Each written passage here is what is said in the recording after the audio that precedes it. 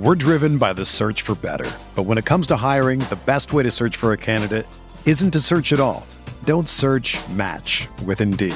Indeed is your matching and hiring platform with over 350 million global monthly visitors, according to Indeed data, and a matching engine that helps you find quality candidates fast.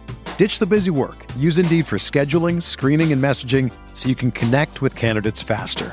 Leveraging over 140 million qualifications and preferences every day, Indeed's matching engine is constantly learning from your preferences, so the more you use Indeed, the better it gets. Join more than 3.5 million businesses worldwide that use Indeed to hire great talent fast. And listeners of this show will get a $75 sponsored job credit to get your jobs more visibility at Indeed.com/Blue Wire. Just go to Indeed.com/Blue Wire right now and support our show by saying that you heard about Indeed on this podcast. That's Indeed.com/Blue Wire. Terms and conditions apply. Need to hire? You need Indeed. This podcast episode is brought to you by Coors Light. These days, everything is go, go, go. It's nonstop hustle all the time. Work, friends, family, expect you to be on 24/7. Well, sometimes you just need to reach for a Coors Light because it's made to chill. Coors Light is cold lagered, cold filtered, and cold packaged. It's as crisp and refreshing as the Colorado Rockies. It is literally made to chill. Coors Light is the one I choose when I need to unwind. So when you want to hit reset, reach for the beer that's made to chill. Get Coors Light in the new look delivered straight to your door with Drizzly or Instacart. Celebrate responsibly. Coors Brewing Company, Golden, Colorado. Support for this podcast comes from U.S. Bank. U.S. Bank wants to know how you reward yourself because they have cards that make every day more rewarding. Are you a points hoarder, cashback guru, low intro APR lover? With U.S. Bank, it's up to you because they have the cards to fit your lifestyle. So earn more whether you're shopping at a gas station or grocery store, even while planning a staycation. Learn more at usbank.com/creditcard. U.S. Bank credit cards are issued by U.S. Bank National Association ND. Some restrictions may apply. Member FDIC.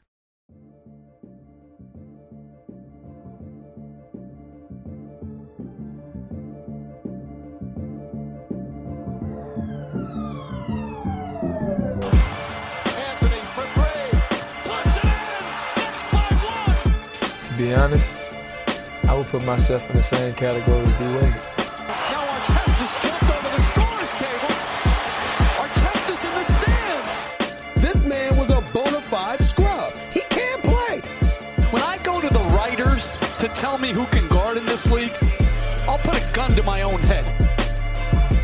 Welcome to the RotoWire NBA podcast, presented as always by DraftKings.com. It is Thursday, January 24th. And James Harden leads the league in scoring by 7 points per game. James Anderson. That's a lot of points. That's several points. That is more points than anyone has led the league by in a long time. He is now up over 36 points per game for the season. What's more impressive to you, that he's leading the league by 7 points or that he scored 263 consecutive unassisted points? The first one, like it's not that impressive to me. I mean, I wouldn't think that that's something to strive for, like scoring all your points unassisted. Right. So like, it's not something that I think we should be like all standing and applauding. It's just kind of more of a fun fact than the fact that he's 7 points ahead of everyone else. I find both pretty impressive. Harden, of course, scored 61 last night, had the game-sealing dunk at MSG after a horrific turnover by Noah Vonleh, who had the ball for some reason with like 6 seconds left and basically just handed it to James Harden and let him run down for a dunk to put Houston up 4 with just a couple seconds left. But you're never going to believe this. On Twitter, a lot of people think it's actually not impressive that he scored all these points unassisted because, one, he's being selfish, and two, he's doing it all at the free throw line. So you can't get assisted free throws. Oh man, I am so sick of people complaining about James Harden and free throws. Like, just get over it. It's not every. Do you think the players want to be fouling him? They don't want to. It's not like they're fouling him on purpose. Right. They're overmatched. They're completely overmatched. They have no way to guard him, so they're fouling him. I've been keeping a close eye on how this has progressed on Twitter over the last few weeks during this Harden run. And it started with, this is impressive, but it's not as impressive as Kobe because Kobe didn't need the free throws. And then people were like, well, actually, Kobe and James Harden took just about the same amount of free throws. And then it progressed to, well, Kobe didn't get the free throws like that. Like Kobe earned the free throws. Harden just gets the calls, which is not the case. I mean, you can be frustrated with how he gets to the line. And if you watch Joel Embiid last night, he does the same thing. When he drives, he keeps the ball extended and low, basically, extending the amount of him that can be fouled. When you're holding the ball out there, there's more of your arm exposed. And James Harden has become a master of that. This is nothing new. He's just taking it to a much larger degree because his usage rate is like 40+% because they have no one else. And the other thing is, it's not that he's freezing out his teammates. No one else is complaining about not getting touches on this team. I mean, the Rockets have been on national TV a bunch of times during this run, and if you think they're going to be successful playing another way, that's just not correct until Chris Paul gets back. Yeah, do you know who his teammates are? Like, it's not like he's freezing out. Or, I mean, it's not like there's a bunch of awesome players out there. James Ennis needs more shots. Nene needs more shots. And he's proven that he is – this isn't – I don't – the amount of outrage for James Harden's current season, to me, it's like 10 times, if there was even any outrage, to like Russell Westbrook's triple-double hunting MVP season.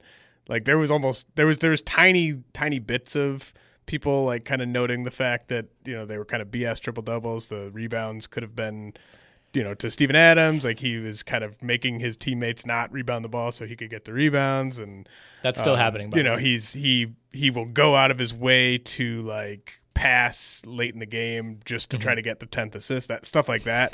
Whereas like James Harden's he's just scoring at a really, really efficient clip, and scoring at the free throw line is a really great way to score when you're a really good free throw shooter. That's helping his team win so much more than getting a bunch of triple doubles helps your team win. Right. And yet everyone's just obsessed with the James Harden is drawing all these fouls. It's not fun to watch. It's like, well, the players, the only good defense against him right now is just an aggressive double team above the break. Right. And then even then, like sometimes he'll get through it, but usually that forces him to pass to someone. That's the only way you can kind of stop this right now. It's just two perimeter guys immediately double teaming him with the ball above the break. And he's been a willing passer. I mean, he's leading the league in turnovers, but that's expected. And he's not averaging like 8 turnovers a game. Like I think he had 4 or 5 last night. Like if you're committing between 4 and like 6 or 7 turnovers, the way that he's playing, that's completely fine to me. Like I think you kind of have to adjust the scale, given how they're having him operate. But the Westbrook point is interesting because when he averaged a triple-double, I feel like most people were willing to ignore it, myself included to some degree, until at the end of the year it just started getting like really, really obvious what he was going for, because it just hadn't happened in forever. And like I never thought, if you would ask me 5 years ago, like is anyone going to average a triple-double, let alone do it with like 30 plus points per game, I just would have said no. Like to me that Oscar Robertson record was like kind of this old-timey, like, oh, that'll never happen. Back then it was possible because the defense wasn't good or whatever. So there was still kind of this like allure to it. Now that Westbrook is going on year 3 of averaging a triple-double, like nobody even cares. Like that never gets talked about because once he did it once, he kind of proved it's possible, and now we kind of know how he's going about it. Yeah, I mean, and I don't want to. I mean, his MVP year was a good year. Yes. I would have actually had him. Yeah, I don't think I would have had him first, but I would have had him probably top 3 if I were voting for MVP that year. These last couple of years, I mean, that hasn't been the case. I mean, like. It's just kind of it's a fun stat that he's averaging a triple-double, but it's not impressive like what he's doing really because he's so inefficient right now. But I mean, do you ever watch, like I don't watch Harden ever and think, and I know this sounds crazy to say, but I don't think of him as this black hole like hurting his team by being selfish. Like he's very, I think he's a more willing passer than like Westbrook. Like I think if he sees a guy, if he's driving and the defense leaves a good 3-point shooter on his team in the corner, they get the ball 100% of the time. Like, and they get it on the money. Like he's one of the best cross court passes, like probably behind LeBron James. He might be the second best Doncic. at those well, and Doncic, yeah, the big You don't three. have to say his name anymore. But yeah, I mean, like he's a really good passer. He's a willing passer. It's just when you're this good, why wouldn't you? Right. When he gets a one-on-one, it's just so high percentage for him to just try to do it himself. It's not like you're watching like Allen Iverson or Kobe just take these contested deep twos that they're hitting at like a 28% clip. You know, it's really efficient stuff what he's doing. Yeah, I mean, I get if you want to complain that, you know, he takes too many possessions where he dribbles it, out 40 feet from the basket until 9 seconds left, goes between his legs 4 times, steps back, bricks a 3. Like that does happen a lot, and that's maybe not the most exciting basketball to watch. But then you look at his 3-point percentage, and it's pretty good. You know, it's not like he's shooting 30% from 3. He's, those are whatever argument you want to make. The way that they're playing is what's best for them to win games. They have no other playmakers. I mean, you could, if you want to put the ball in the hands of Austin Rivers, be my guest. If you want to put the ball in the hands of Eric Gordon, who did have a huge shot last night, to his credit, be my guest. But I just think we're to the point now where you can't really. Yeah, for a good chunk of this run, Austin Rivers has been one of the Rockets' like 4 best players. Yeah. So did you see the PJ Tucker play last night? By the way. Yeah. My God, I was looking like right before I went to bed last night for a quote from him. Like somebody had to ask him about that, right? And I couldn't find anything. I haven't checked today. PJ Tucker is probably, from just a real life standpoint, he's probably their second best player when CP and Capella are out. Like, well, I mean, in terms of how they play him, yeah, it's that, and that was their second best player that made that play. Like that's what he has to work with right now. Some hero like quote tweeted that video and started scolding Eric Gordon. And they're like, to me, Eric Gordon being exasperating and, yelling at PJ Tucker and walking away from the play as it's going on is worse than what Tucker did. No. Just a bad teammate, man. At that point in the game, it is just not, a bad, it is not worse. Bad teammate. Harden's assist rate, by the way, this year is 43.5. Last year it was 45. Year before that, it was 51. And that was the year he finished second to Russ. Last year, of course, he won it. So his assist rate is almost exactly what it was last year when CP was healthy for most of the year. Kobe's career high assist rate, just for reference, 34.6. Kobe's career assist rate, 24.2. So he's almost doubling that. Right. And Kobe, one of the most frustrating things about Kobe was that he was a pretty good passer. Like sometimes he would have these games where he, for whatever reason, wanted to get double-digit assists. Very Kyrie-like. And he could do – okay. Don't even get me started on the celebration of that 18 assist game. But, Kobe was a good passer when he wanted to be, and he could easily go out there and average – like if he'd maybe ever thought about trying to average triple-double, he probably would have beat Russ to it. I just don't think he ever really thought about it. But – that was the most frustrating thing about him is like he just chose to never, like there were just certain situations where, you would get those still images of 4 players on the other team all contesting like a fadeaway two-pointer, stuff like that. For some reason, people think that's like more impressive than what Harden's doing. And like, I mean, I can see the argument either way. I just don't. Are we for like far enough along that we know that contested long twos just aren't cool? Why were they ever cool? Because MJ had a couple legendary long twos. He had a couple of mid-range jumpers, yeah. Let's take a break so I can remind the listeners that, again, this season we have partnered up with DraftKings.com to bring you free RotoWire 6-month subscriptions. All you have to do is go to RotoWire.com/DraftKings, sign up for a new account, and make a $10 deposit or more on DraftKings.com. Then you'll get free 6 months of access to all the tools, all the sports on RotoWire.com. That includes all of our DFS lineup optimizers for every sport, our weekly rankings, our season-long rankings, James's prospect rankings, premium articles, full season draft software, everything we offer on the site. And you get all of that for $10, and you can then take that money and enter it into contests on DraftKings and win even more money. We're super excited to bring you this deal once again this season. And if you want access right away, just go to rotowire.com/DraftKings and follow the instructions. That's rotowire.com/DraftKings. Eligibility restrictions do apply. New DraftKings users only. See DraftKings.com for details. Okay, well, that's enough Harden talk. You want to start with Oladipo or trade stuff? Could be related. We could start with Oladipo really quick and then kind of move into trade stuff. So Pacers announced today ruptured quad tendon. I looked at a Google image of what that is, and it looks like it's the tendon that connects your quad to the patella. So it's like above the kneecap, I guess, which just like as I like feel that out right now on my right knee, it seems like it would hurt a lot for that to be ruptured. Although I got to commend Oladipo because he did not show like any emotion. Like he went down. It wasn't like a gruesome play or anything, but you know, you could see him kind of wincing a little bit. He left on the stretcher, but it wasn't one of those plays where you're like afraid to watch it the next day on Twitter. But unsurprisingly, he's done the rest of the year. I think in some ways this is a relief in that it's not a torn ACL or, a dislocated kneecap, something that I think Kyrie had that at one point. So, I mean, the hope is that it's closer to like Tony Parker's injury.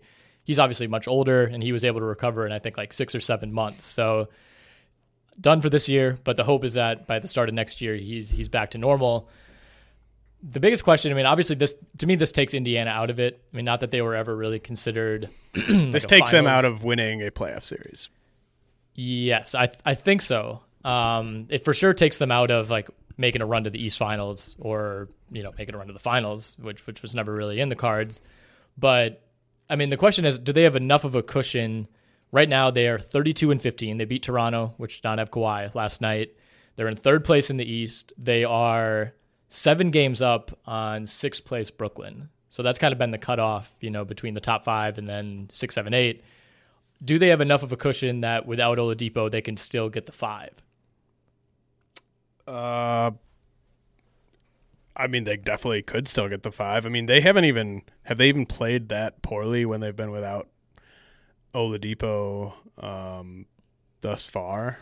Well, I actually think they probably will still get the 5 actually, because they're pretty deep. I mean, they're just going to be playing, I think, Tyreke Evans quite a bit, and he's actually been decent over the past like 3 weeks. Yeah, he's looked more like I think they thought he would. I mean, the other thing, Oladipo hasn't been as good as last year by any means. So there's that. I mean, he's obviously clearly their best player, and he's a huge loss, but it's not like he's fully carrying them like he was last year. He already missed like 12 games earlier this year. And the Nets are going to be without Dinwiddie, it sounds like, for the next month. So that's the 7-game cushion on the Nets, I think, is, I'm not saying they're going to get the 5, or that the Pacers are going to get the 5 seed, but I think that they have to be the favorite for the 5 seed just because of how big their cushion is. So, I mean, either way, they're going to be. But then I just think they're inevitably going to lose to the Sixers or whoever they play in the first round. And then but I do think they are an interesting team to talk about because they have I think the Memphis situation possibly lines up in an interesting way for them because obviously it's nice that we can just kind of talk long term with the Pacers. Like, we don't have to worry about, well, does this help them this year? But like, just for next year and beyond, they are the type of team where it actually, I think Mike Conley's contract is a slight negative in value as just the way it's going to age. But they're the type of team where it might make sense to bring that on. They know it's a slight negative contract, but it's not like they're going to be able to get a quality free agent that's not on a slight negative contract. They're not going to get a good free agent on a value deal. So getting Mike Conley on a slight negative deal, I think, would make a lot of sense. And, they quietly have some pretty interesting young assets and a pretty good nucleus. And, if they were able to get Connolly with just kind of giving, there's been, I've listened to a few podcasts where people have talked about this, and like, there seems to be a pretty wide range of what people think that Connolly can actually fetch the Grizzlies.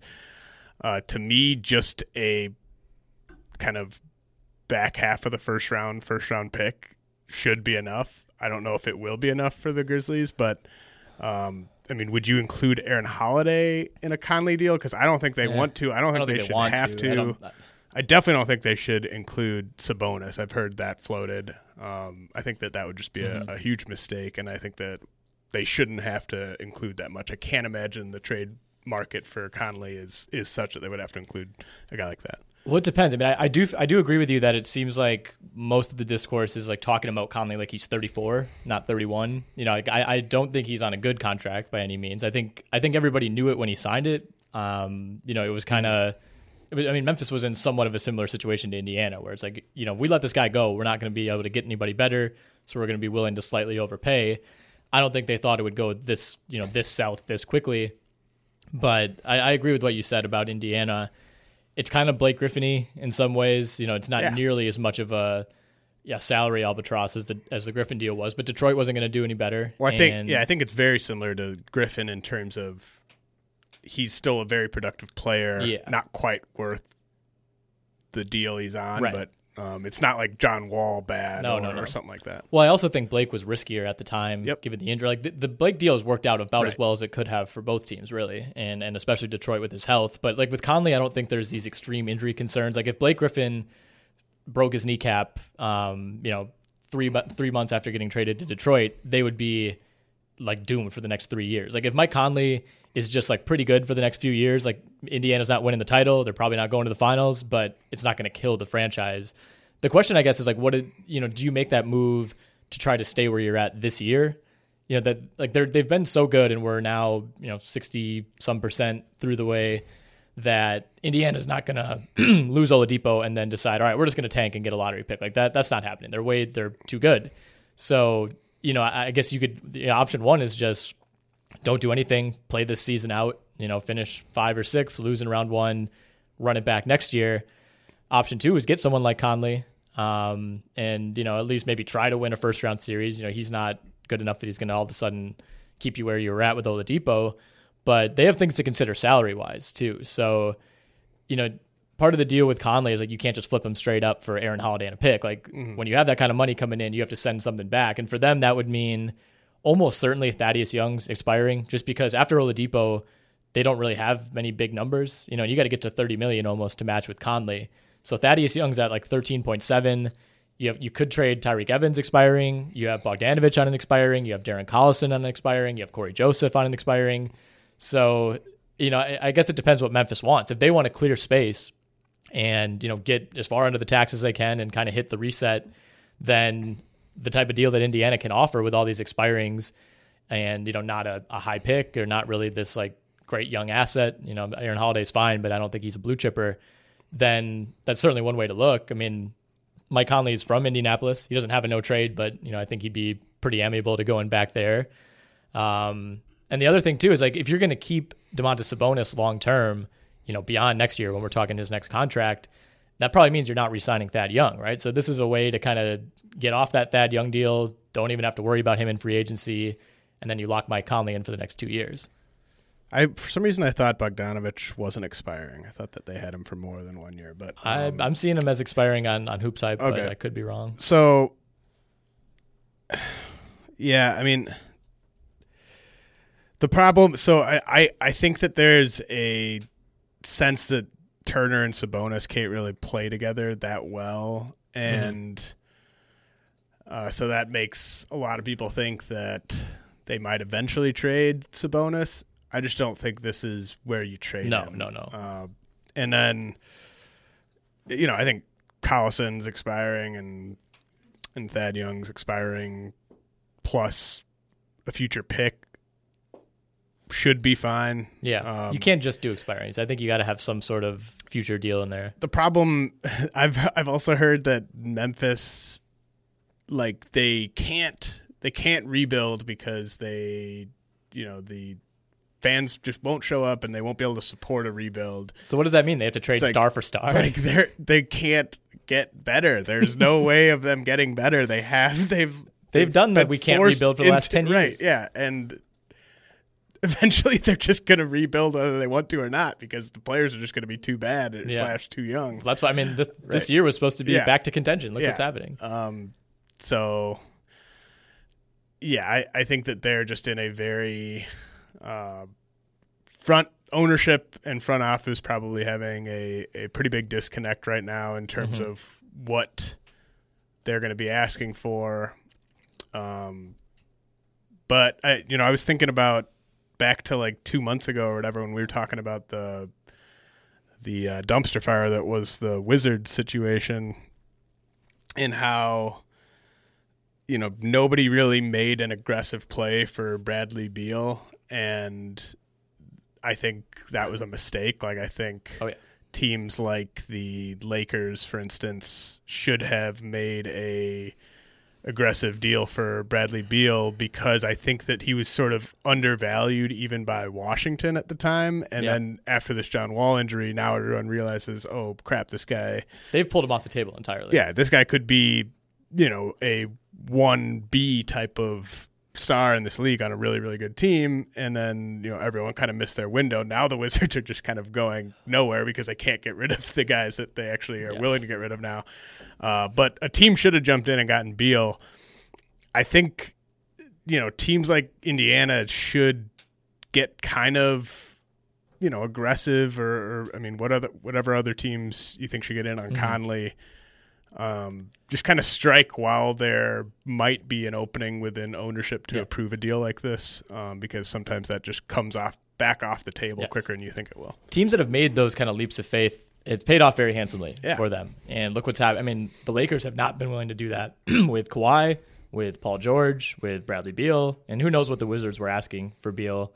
But as we talked about last week, now they're in a position where the young guys don't play well with LeBron. They don't play well without LeBron, and their value, all the value for all those guys is as low, with maybe the exception of Kuzma, is like as low as it's ever been. You know, especially with Lonzo now having another ankle injury. I want to take issue with you saying the young guys don't play well without LeBron because Ivica Zubac plays very well without LeBron. Yeah, he's got a claim in for him in some leagues this week. I mean, are we going to get to a point where people start talking about whether or not Zubac is better than like the other young guys they have? Andre Drummond? No, like Brandon Ingram or Kyle Kuzma. Yeah, watch like Davis ends up getting traded for like Zubac, Josh Hart, and Luol Deng.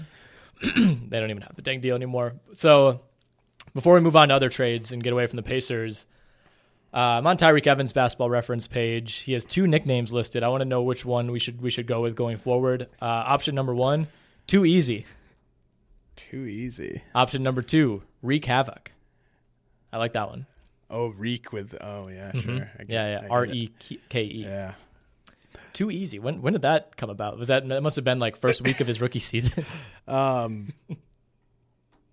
I mean, you're never going to be like sitting at a bar and say to your friend, like, do you see what Wreak Havoc did last night?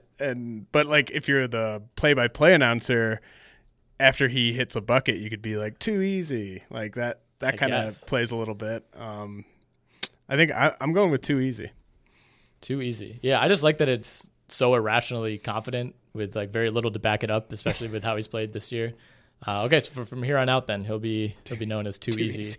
So I just jotted down a bunch of teams off the top of my head that would maybe make sense for Conley and Gasol. There's other players that are going to get dealt, but I think right now, in terms of guys we know for sure are available, no one else is really that intriguing to talk about.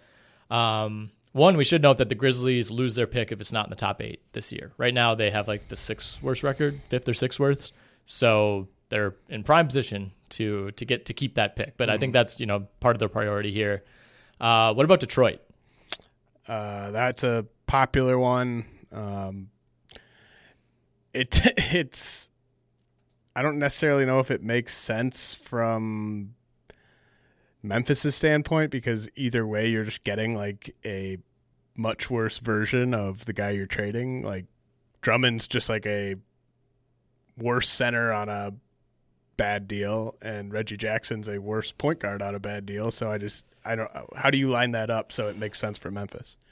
That's the question. I mean, it has to be picks involved. You know, you probably would want this year's Detroit pick, assuming that they're just, you know, kind of continue to be a disaster, and you end up with like your own pick at 5 and then the Detroit pick at like 9 or 10. You know, all this, you know, neither of those picks, as we talked about last week, you know, with this kind of being a 2-player draft for sure, and then a little bit of a grab bag from 3 through 15.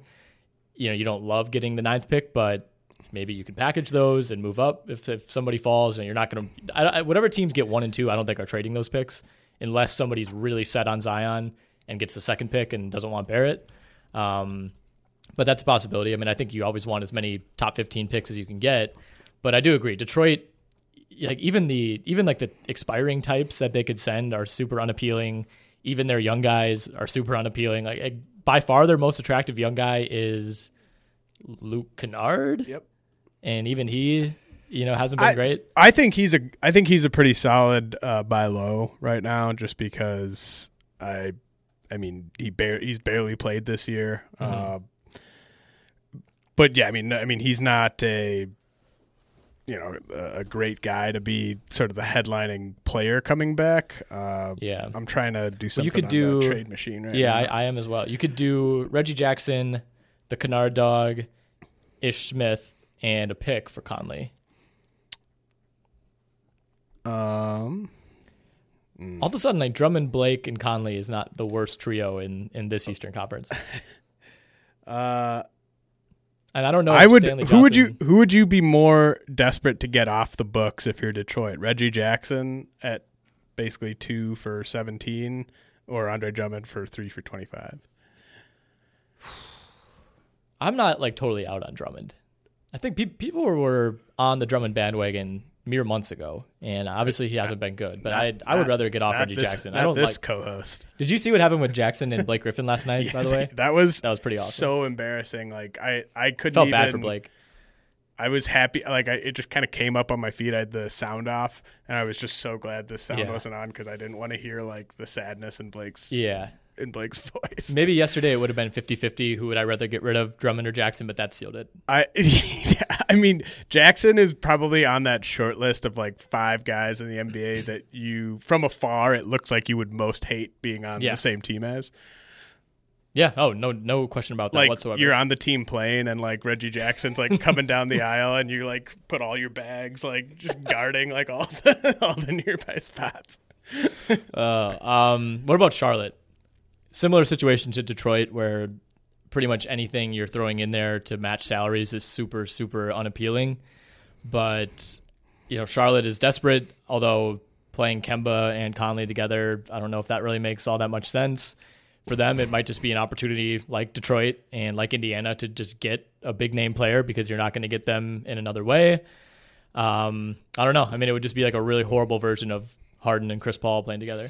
The Charlotte, Detroit, Memphis like exchange terrible contracts thing. It's really sad stuff, because we're just kind of shuffling around players on bad deals to teams where like the ceiling is like, if everything with this trade clicks, like maybe they could win like 44 games, Yeah, I'm trying to add. I have Memphis and Charlotte up right now in the trade machine, and I'm trying to add Detroit, and it's just not letting me. This is too. Are you gross. sure you want to do this? It's breaking the trade machine. It's making me sign in. I don't. Charlotte. If they want to make it happen, maybe they can. Like, it depends what Memphis thinks of like a Malik Monk. I love how you said like Charlotte's desperate. Like they are desperate to cling on to this 7 or 8 seed.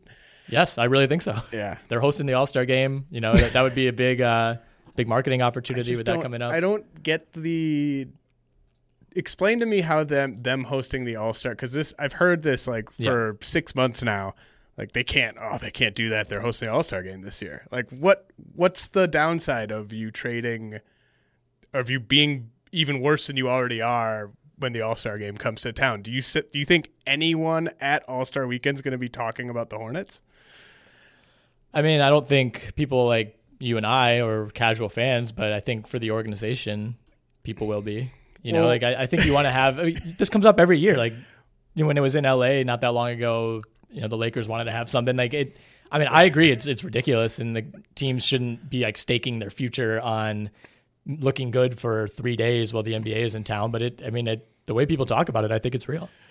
All right, well. Man, it's sad. It's a sad existence. We really need to move one of these teams to Seattle and the other to like Vancouver or something, because it's just really it's really sad stuff. Yeah, the Herd have been selling out like crazy. What about Utah? For Conley, I guess like we're still talking Grizzlies trades for Reggie Jackson. Yeah, no, for you could do Conley for Ricky Rubio's expiring and Derek Favors. And then maybe a pick or whatever else you want to send Grayson Allen. I like that. I like that a lot. I don't know that Utah is actively trying to move Ricky Rubio, but I like the idea of Conley, somewhat similar style, I guess. I mean, Conley's a better shooter. Both of them are kind of half court, get your offense set type of point guards. Utah's another one of these teams that's not exactly a free agency destination. Mm-hmm. I wouldn't hate that deal. The Conley-Mitchell pairing would be just really awesome, I think. Yeah, I think so too. That's a really nice two-way pairing of guys that can, I don't think you want one of those guys initiating offense on every single play, so it'd be nice for them to kind of be able to take turns a little bit. Yeah, that's the one I think I like the most on the surface. Like I said, I don't know if Utah is even trying to do anything like that. Yeah, and they've been sort of saving all this cap space for what, like you said, like the Pacers and the Jazz are kind of in the exact same spot where they have all this. They've done a good job of like keeping mostly good money on the books and not making terrible investments, but they're not going to be able to get any of the top tier guys, and so this might be a way to get around that. All right, I have a couple more, but yeah, one more team I'll sneak in there, kind of in that same vein, is Milwaukee. And I've been talking. I'm in a couple Bucks group chats with people who are very fed up with Chris Middleton, and Milwaukee's in this weird spot. We've touched on it multiple times on this pod, where their entire starting lineup outside of Giannis is expiring this year. And none of those guys are surefire all-stars year in and year out. I think one of them, maybe Bledsoe, maybe Middleton, end up making the team as like the 12th man this year. But, that doesn't really mean all that much in the East. This would be fairly unprecedented. Best team in the league trading, a starter, like let's say Bledsoe, as the headliner in a package for Mike Conley. But like all the other teams we just talked about, Milwaukee is not a team that's going to go out and sign Kevin Durant or sign Kawhi Leonard or trade for Anthony Davis. And, I don't know that Mike Conley is that big of an upgrade right now over Eric Bledsoe, the way he's playing. Eric Bledsoe's younger, but this is kind of that built-in, we don't want to end up overpaying Chris Middleton or overpaying Eric Bledsoe this summer. We'll just trade for Mike Conley. Who's already being overpaid. He was already being overpaid. Yeah, we didn't do this. This is not our hands. I don't see that happen. I don't think it'll happen either. I don't think the Bucks should make any trades.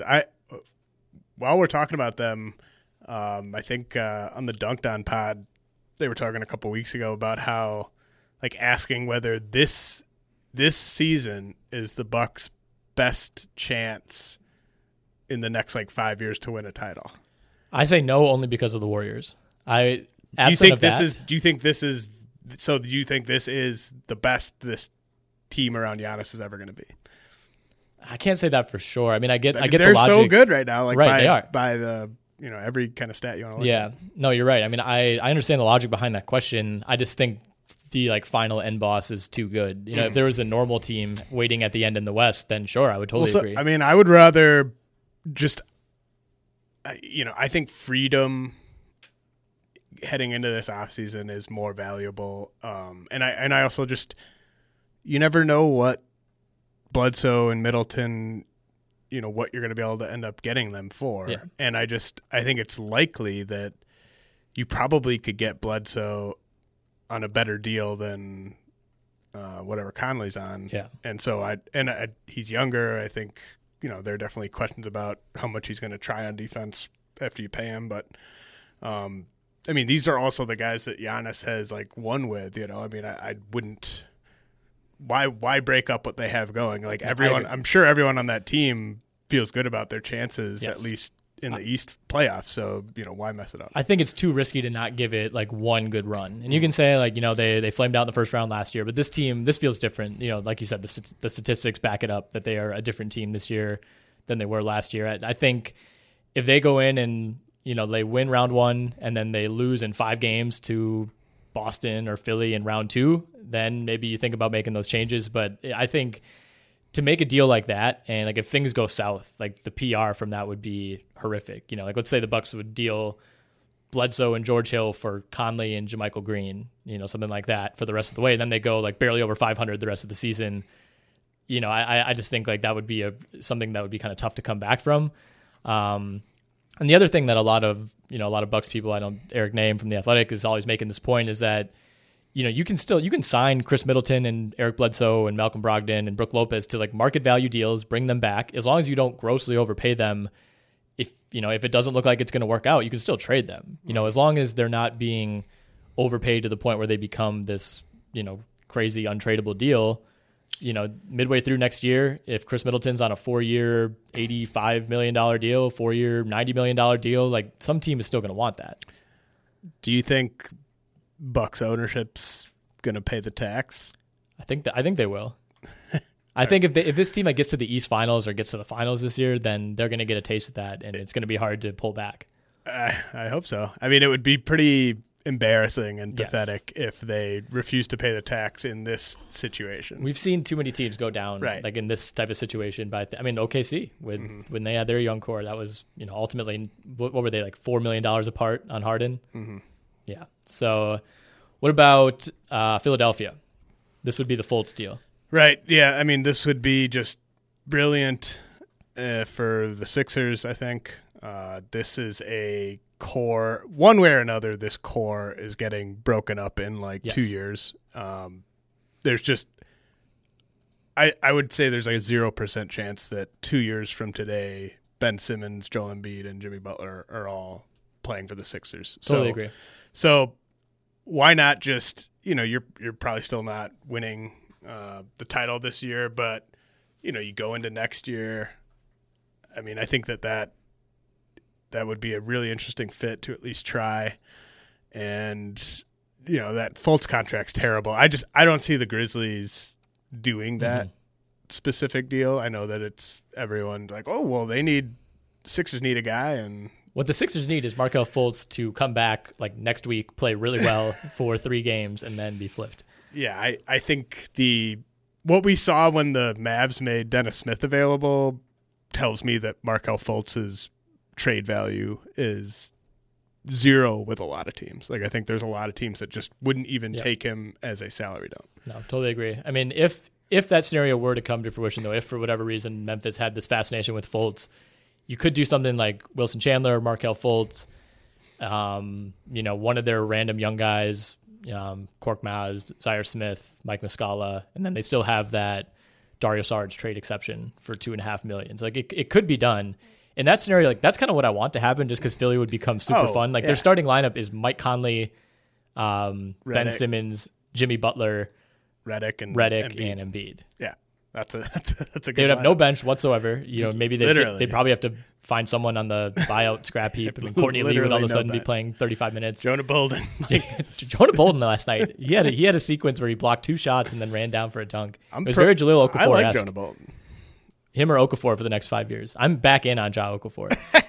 6 blocks yesterday. Hey man, I can tell you haven't watched him because you would be blown away if you had.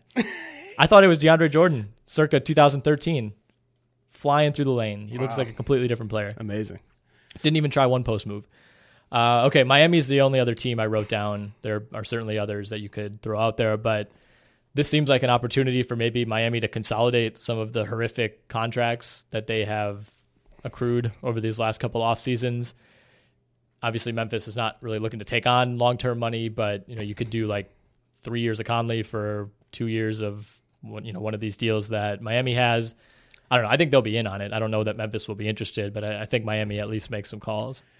Yeah, I think that I honestly think what's happening is Grizzlies ownership told them, okay, like, all right, we can trade these guys, like, but you better get us something good. And then like the front office was like, all right, fine, we'll tell people they're available. We're not going to get anything, but we'll see if somebody comes with like a huge overpay, and then they're going to get all these offers where it's like, here's our terrible contract. You take this back, and then we'll give you like a heavily protected first rounder, and then they'll bring that to ownership, and ownership will be like, that's all that we can get for these guys, and nothing will happen. That's kind of how I see it going.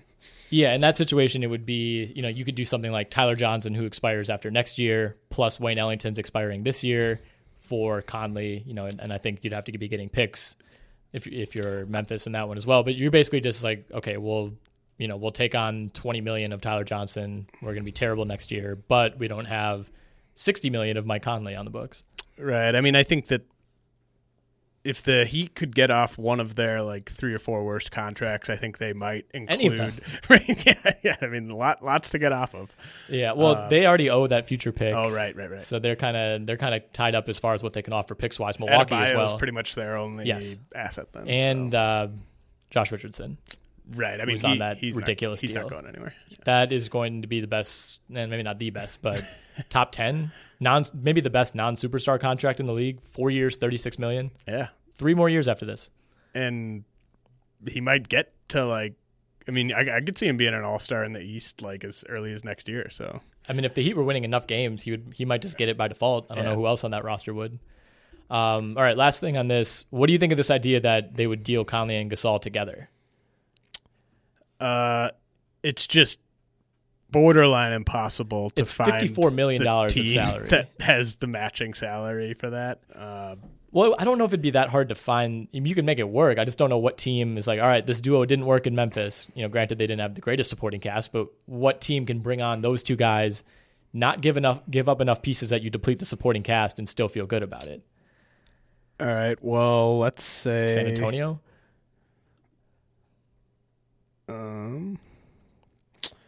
I mean, the Pistons can do it with Drummond and Reggie Jackson. Yeah. God, I would feel so bad for Conley and Gasol if they had to do that. If they got traded to the Pistons? Yeah. Just because it's Detroit or what? Yeah, mostly that. I mean, I don't think it'd be that much better of a situation. Conley, Gasol, Blake Griffin. I guess if they'd be nucleus, in the playoffs. I think they would be the clear 6 seed in the East right now if they'd had that team. If that's what they want, then sure. I mean, if they want to go, well, what else are they going to do? I mean, so in that scenario, you're saying you would basically be those two for a package around Jackson and Drummond. It'd be Jackson, Drummond. I think you would kick in Kennard and then like a guy like Langston Galloway just to make the salary work, and then maybe you toss Memphis a protected first that turns into like a second or something like that, and then.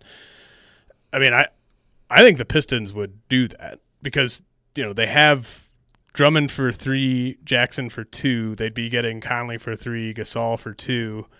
Well, Gasol has a player option for next year at 25.5. I think he'll pick it up. I think he has to pick that up.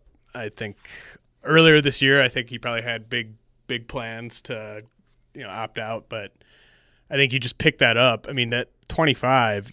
I mean, if he hit the open market, he might get 2 for 25. I think you just pick it up and then you hit the market after that, and then you take the best deal you can get. Yeah, I think, it's like you said, I think first month of the season, it looked like it was maybe 50-50, if not 60-40 the other way. But now I think it's like 80-20 he's picking it up. I mean, that's just a lot of money. And he's aged, considerably, it seems like, over these last 6 months. I think you brought up the Spurs briefly. Yeah, I think it would be to awesome. I think both these guys are just such Spursy players, and I think Gasol particularly would really benefit from going there and just getting kind of on that regimen of, you're only playing 28 minutes a game or whatever. I think that these two would just be ideal fits in San Antonio. It's just tough to sort of see how you could make that happen. I agree, and the thing is, if you're including DeRozan or Aldridge, it's very possible money-wise. If you're not including them, you almost have to include Pau Gasol, which takes some of the fun out of it because I think you'd want those two playing together, right? So, I mean, it would be kind of bittersweet to send Marc Gasol there and then have to send Pau back to Memphis by himself. Right. But money-wise, it just doesn't work unless you do that. Pau's already really sad. Think how sad he would be if this trade happened and he was the guy going back. Where was it that he didn't sign because they didn't have Opera all those years ago? Oh, man. I think he ended up signing with Chicago. Right. But there was someone else that really wanted him. They just didn't have good enough Opera House. I don't think Memphis is going to... OKC? That actually sounds right. I think you're right. Yeah. That's beside the point. But yeah, the Spurs would be fun for either of those guys. Memphis may not have Opera, but they have the Blues. So I can't picture Marc Gasol listening, or Pau Gasol especially, listening to a ton of blues. I'm just going to read off a couple other names who have come up as being available. You can stop me if any of them intrigue you whatsoever. Okay. Enes Kanter. Well, I have a soft spot for Enes Kanter's 2019 All-Star bid. But no, that doesn't. Well, we should be a little more specific. Like, he went from like 1 week when he was still in the starting lineup. He said, yeah, I really want to be an All-Star. I think I'm going to be an All-Star. Then he got benched and immediately said, yeah, I think I'm going to try to be the sixth man of the year. So, but he also said he was complaining about the benching because of how it affected his All-Star candidacy. Which is he's either going to be an All-Star, or he's going to win whatever award he's in position for. I want to be an All-Star. I want to be the best sixth man. It's like, dude, no team wants to play you. You should just be happy you're an NBA player. Yeah, I mean, he's got other things to worry about at this point. So he's available. The Knicks also said today, it was reported by Mark Stein, that Courtney Lee is available. Whatever, somebody will probably bring him on. Yeah. That seems like a Houston type of, I don't know if they have the money for that, but like that's the type of guy they would just want depth-wise. Or Philly. Sure. Tim Hardaway is also available. Man, there's been a lot of Tim Hardaway buzz for months on other podcasts. Yeah, there certainly has. Apparently the Mavs really wanted the swing piece on Mavs Dynasty. Yeah, I don't know I really don't know what to expect with Hardaway. He's owed a lot of money. That's a negative. I mean, that's worse to me than the Conley deal. Like, I think you'd be better off getting assets back for Conley's I would much rather have Conley. Tim Hardaway. The thing is, like, Hardaway will score. He'll go like for 38 points with 8 threes, like once every month, and then you're kind of like, I don't know, that if he could do this more consistently. And then you look at his percentages, and he's like 40% from the field. Yeah. Hassan Whiteside. Ugh, pass. Okay. No thanks. Terry Rozier. Haven't heard much about this in season. Before the year, it was, they're going to have to trade Rozier. He was awesome the other night without Kyrie. I still think, like, the Celtics have had so many issues with depth and whatnot. You could kind of go either way. You could say, like, they might need him in case Kyrie gets hurt, or they have too many guys and getting rid of him might help. Obviously, he's a free agent this summer. He's somebody it wouldn't surprise me if we get to trade deadline night and all of a sudden he's in Phoenix or Orlando. And it also wouldn't surprise me if, they take him off the table and, want to have as many guys as they can for what they hope is a finals run. Yeah, I just don't think they would get enough back to deal him in season. But that one would at least be interesting because he's young, and it'd be kind of interesting to see what he would do with like a 35-minute a night role. Yeah, I mean, if you want to talk fantasy, that is somebody I think that if you have a spot on your roster to house somebody. Quick fantasy side note here. I have Enes Kanter in our staff league, and I've actually been relying on him for rebounds all season. And I'm just dreading how this unfolds because it inevitably is going to result in him just not playing the final like 25 games of the season or whatever, wherever he ends up, however they buy him out or whatever. So yeah, that's the rebound train that I've been riding all season, despite his diminished role. I mean, he's still a double machine if he just gets 20 minutes. So you wish other players were that motivated to get these like meaningless awards like he is. I love it. I love it. Otto Porter. Yeah, that's another potential Utah one, I think. That's a bad contract too, but you'd think the Wizards will just be kind of doing whatever they can at this deadline to unload any of the non-Beal big contracts they have, and that's probably the only one they'll have any success with. What about the Hawks guys? Taurean Prince, surprisingly available. Ken Bazemore hasn't played in several weeks. He's going to be out for a little bit more. He's available. Dwayne Dedmon's available. Bazemore is pretty bad now. Gets a lot of steals, but yeah, he's pretty bad. So that one I don't really see. I mean, he's not. I kept thinking like Bazemore might be a option for the Sixers, and then I saw what he was shooting from three, and it's like, oh, he doesn't even solve their problems. Nope.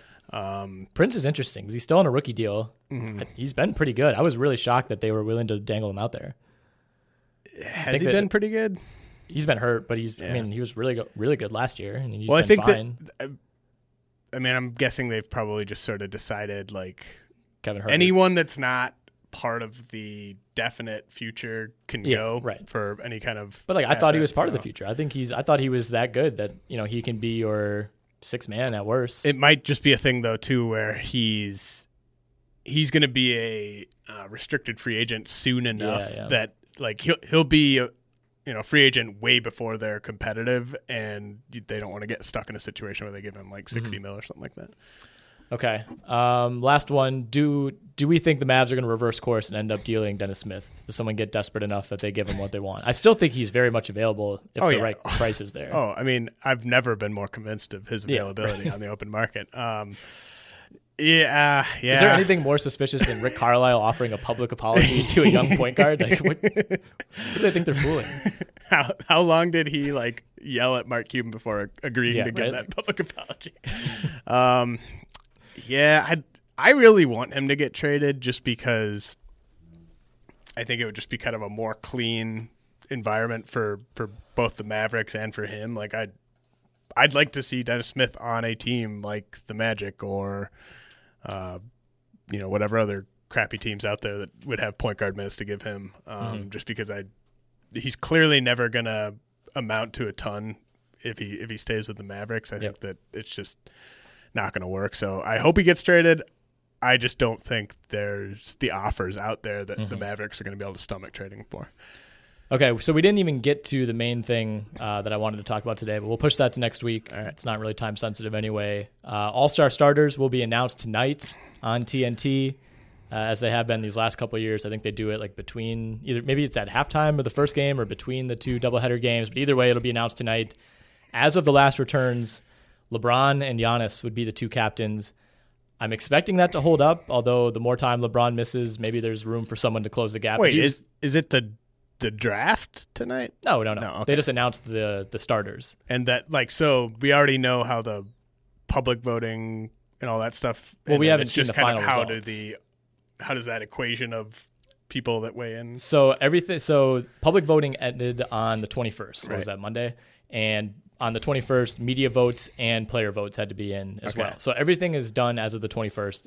Any people trying to vote these last 3 days are suckers, and it doesn't count. So it's been known for multiple days. So they're just announcing it tonight. The 10 starters will be announced. Right. Okay. Those 10 have to be drafted 1 through 10 in some order. Yep. So after tonight, we'll know the starters and the captains, and that's it. But the draft is not until February 7th, which is also the same day as the trade deadline. Is there 100% chance that the second guard from the East will be the 10th pick of the draft? Well, it might have been Oladipo. He's off the table now. So this frees up for Malik Monk is maybe going to make it. Ben Simmons. Oh, I'm kidding. Yeah, I don't know. I think it should be Beal. Oh, I do too, actually. Yeah. I mean, I don't think he will just because he was so far down the fan voting that I don't know how that equation works. But yeah, I see it. That's what I need to figure out. I've not been able to find this anywhere. If number of votes or how much of a lead you have on somebody matters, or if they just do okay, you were first, second, third, fourth. It doesn't matter how many votes you have. I mean, I think it should be Beal, but I still think whoever the second guard in the East is by far the worst starter that's going to get announced tonight, no matter who it is. Yeah, well, it could be. See, since this all ended on Monday before the Oladipo injury, it could be him, and then they'll have to replace him later on, which has happened. I think they would just say tonight. They would say Victor Oladipo in his place. Yeah. I think they would just do that tonight. One. Yeah, I would hope so. I think that really helps Beal a lot, honestly, because Oladipo probably would have gotten a lot of the media nod just because they're in third place. Unfortunately, I think a lot of the media's been talking about Kemba a lot. They've been talking about... He's been sneakily pretty bad for Ben the last Simmons, month. And I don't think the players would necessarily vote for Beal. I'd be fine with Simmons. I think it's Beal, small gap, Simmons, and then if it's not one of those two, that'll just be. Then it's. I mean, who honestly is next after that? I think it's Walker. Think Jimmy Butler's not a guard, right? Walker / Kyle Lowry. Yeah, actually, Lowry. If it's Lowry. Would this be the first time you would never watch an All-Star? Turning it right off. I mean, D'Angelo Russell has made a case. I'd rather it be him. Okay, we got to get out of here. We got guys coming in to do video, but we'll be back next week. Enjoy the weekend.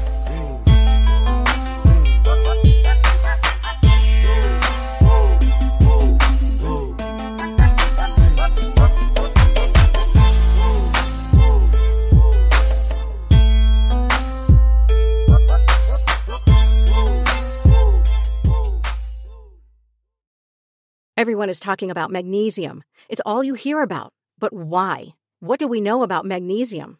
Well, magnesium is the #1 mineral that 75% of Americans are deficient in. If you are a woman over 35, magnesium will help you rediscover balance, energy, and vitality. Magnesium supports more than 300 enzymatic reactions in your body, including those involved in hormonal balance. From functional medicine doctors to mental well-being and female hormone experts, we all know that magnesium is the one mineral to improve all aspects of well-being and health. But which one? Magnesium Breakthrough from Bioptimizers, the trusted choice recommended by leading experts with 7 best-absorbed forms of magnesium to ensure your body receives the support it needs for overall well-being. Go to bioptimizers.com/balance today and use code BALANCE10 for 10% off. Support your journey to wellness at bioptimizers.com/balance. Magnesium Breakthrough from Bioptimizers, your foundation to optimal health and vitality.